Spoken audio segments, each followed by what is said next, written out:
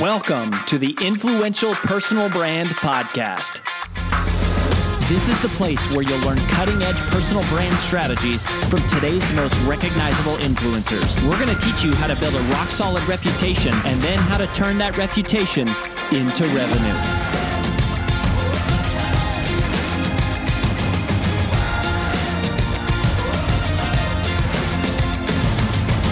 I'm your lead host, Rory Vaden, co-founder of Brand Builders Group, Hall of Fame speaker, and New York Times bestselling author of Take the Stairs. Welcome to this special recap edition of the Influential Personal Brand Podcast. In just a minute, you're going to hear myself and my wife and business partner, AJ, do a debrief, recap, and summary of our most recent interview with our big takeaways. But before we dive into that, I just wanted to let you know that people often ask us, what is the first step to building a personal brand? And if that is you or someone you know, then you have come to the right place because we have put together for you a free video short course to help you get started. Just visit firststep.brandbuildersgroup.com to get access. In it, we're going to walk you through what exactly is the genesis of a personal brand and the 6 key questions that every personal brand must be able to answer, but that almost none ever do. So go ahead and visit, again, firststep.brandbuildersgroup.com to get started, and we'll see you there. Now on with the recap.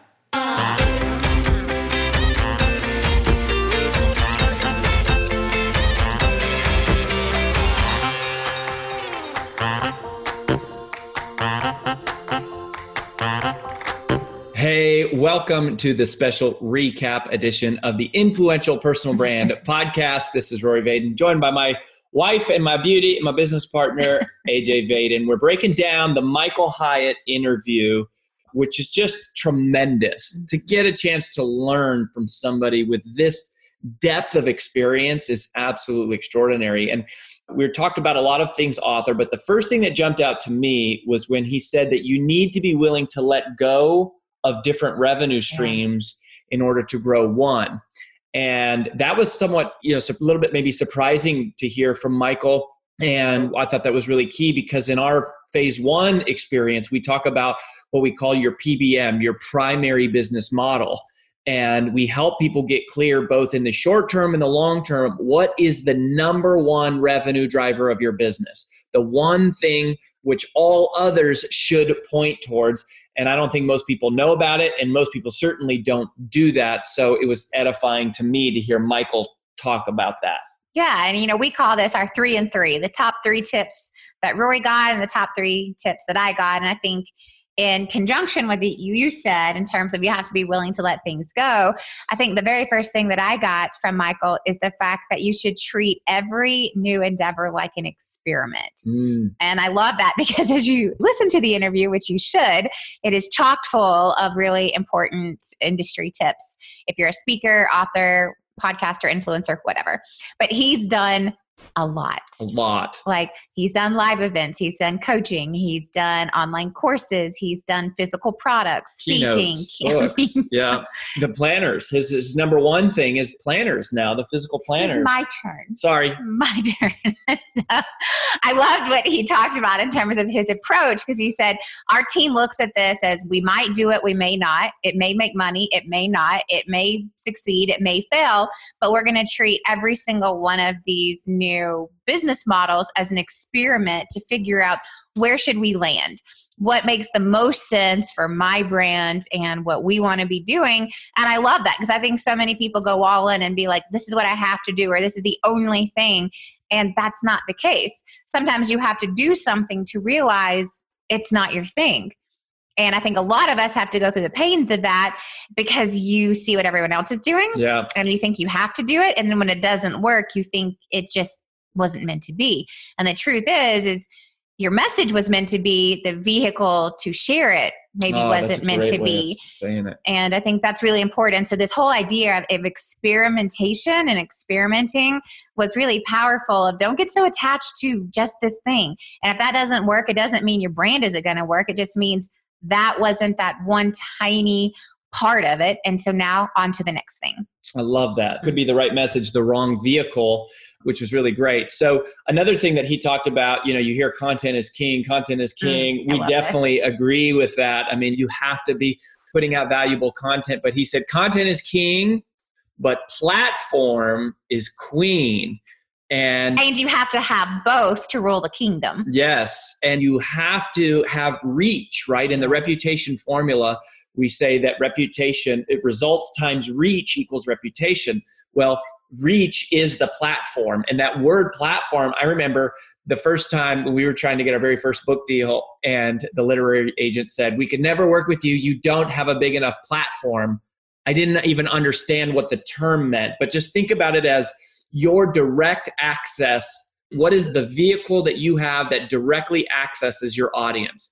And how many people can you directly get a message to that you are in control of getting a message to? That is your platform. And there's a lot of different avenues for platform, but you have to have a platform. It's got to be as big as possible, and it needs to be growing. And you need to focus on your reach as much as you're focusing on your content. That was a pro tip for sure. Yeah, I love that. And I loved how he said it's not one or the other, it's both. And they rule together. Like you have to have content and you have to have platform, which is such a good segue into my second point. It's almost like we planned this or actually talked about what we were going to say, which we did not. But so what my next one is he talked a lot about the publishing industry, which from someone who was a CEO of a very successful publishing company, publisher, and then as an author, it's really fascinating to get the internal and the external perspective from the same person who's done both roles. And he talked a lot about, he gets asked all the time, should you traditionally publish? Should you self-publish? Now you have all these hybrid models. What's the best way? And he talked about the traditional publishing path, the self-publishing path, and they've kind of gone back and forth. What's the best? What's the best? And they've really settled on, which is a lot of what we talk about, depends on what you want to do it for. Yeah. Right? And he still says, if you still are trying to hit the list, the New York Times or the Wall Street Journal, but if you're trying to hit the list, a traditional commercial publisher is still probably the best way to go. Yeah. And here's what I loved about what he said that most people don't talk about when it comes to self-publishing.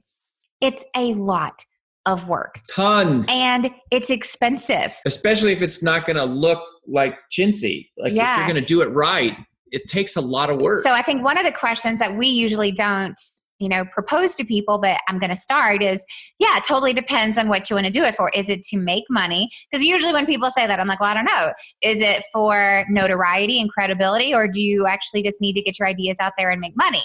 And usually that really, I propel that into commercial, traditional, or self-publish. But now I'm going to add in another question, which is, do you have a lot of money to spend on it?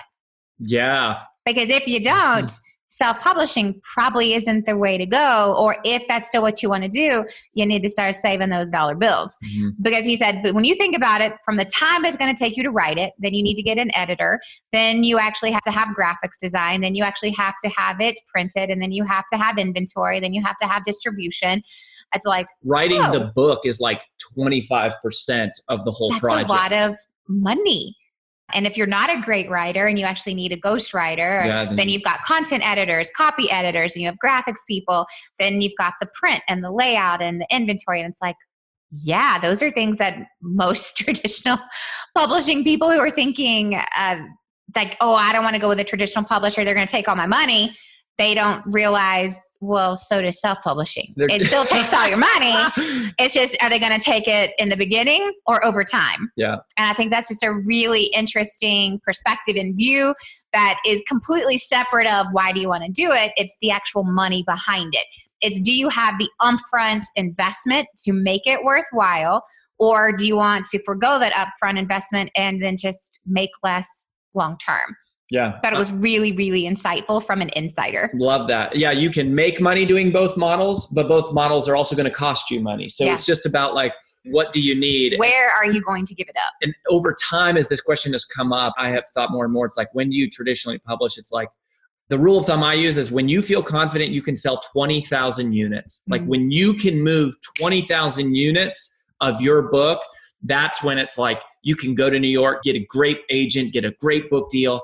And what do you need to do that? You need platform. You need a big reach, which is what we were talking about. How do you build a great platform? That leads to my third point, which is just creating amazing content that serves your audience. And I wouldn't say that this was an original idea from Michael Hyatt. It's not original when you hear it from us. It's not original when Jay Baer talks about it. But it's important that you hear how consistent every best-selling author and every huge personal brand talks about this. And what Michael said, which was super practical, ask yourself every day, what does my audience need to learn? What does my audience need help with? And then answer that question for them and do it over and over and over and over. That is the content strategy. Like, there's nothing more than that. You just have to do it consistently and as loudly in as many places as you can for as target of a niche as possible. And then hopefully it's aligned with what your primary business model is. But how can I serve my audience? Yeah. How can I serve my audience? How can I serve my audience all day, every day? All right, brand builder, that's what you should be thinking about. All right. And that leads to my third point, which actually has nothing to do with that. So completely separate of that. But this was such a good reminder to me about perseverance and persistence. And the reason it was such an aha isn't just because he was a first-time author, but this was the CEO of a publishing house. Yeah, after he was the CEO. After, again, my turn. Hey, sorry, team, marriage. Marriage is a team, babe. But yeah, and this is so fascinating. And I'm not going to get the numbers exactly right. So I may be lowballing, I may be totally exaggerating. But it was something like when his first book, he was launching it, he got turned down like 24 times. It's like 24, 27 times. Y'all, this is somebody who had been turning down people for decades. Like, that was like what he did was nope, nope, nope. He knew all of the other publishing houses. They all knew who he was. And he got turned down like 20 something times for his first book. Then it went on to be a raging success because his literary agent didn't let him give up. They kept going. They finally got someone to agree that it was a good idea. And then it turned into a best-selling book with hundreds of thousands of copies sold. Now, that was interesting and inspiring enough. But then 4 books later, after he was already a New York Times best-selling book, after he already had a huge platform, after he had already done all of these amazing things and written 3 previous books, same thing, got turned down like 27 times. And it was like this last-ditch effort to get this one book deal, and then it sold 200,000 copies. Boom. Just because some one weenie didn't like your idea doesn't mean it's not a good idea. Just because one person said no one's going to buy it doesn't mean they're right. Just because one person said you don't have a big enough platform, or that message isn't exactly what people want to hear today, or that book won't sell, or whatever nonsense people are saying, that means nothing. If you are convicted in your message, then you need to stay the path. Do not veer from the path, because no one's going to believe in it more than you do. So you've got to be the one to stand up and say, no, this is going to happen. And now I just have to find the person to go on that journey with me. And it may take 20, 22, 25, 27, 29 times. But the point is, somewhere amongst between 20 and 30, there's a winner. You just got to find the right person who believes in your message as much as you do. And that always doesn't happen right off the bat. But it's your job to persevere and to keep going. It's just don't get off the path. And I think that's where most people fail, is they give up too soon. They let one person dictate the validity of the power of their message, and that's not up to them. That's up to you.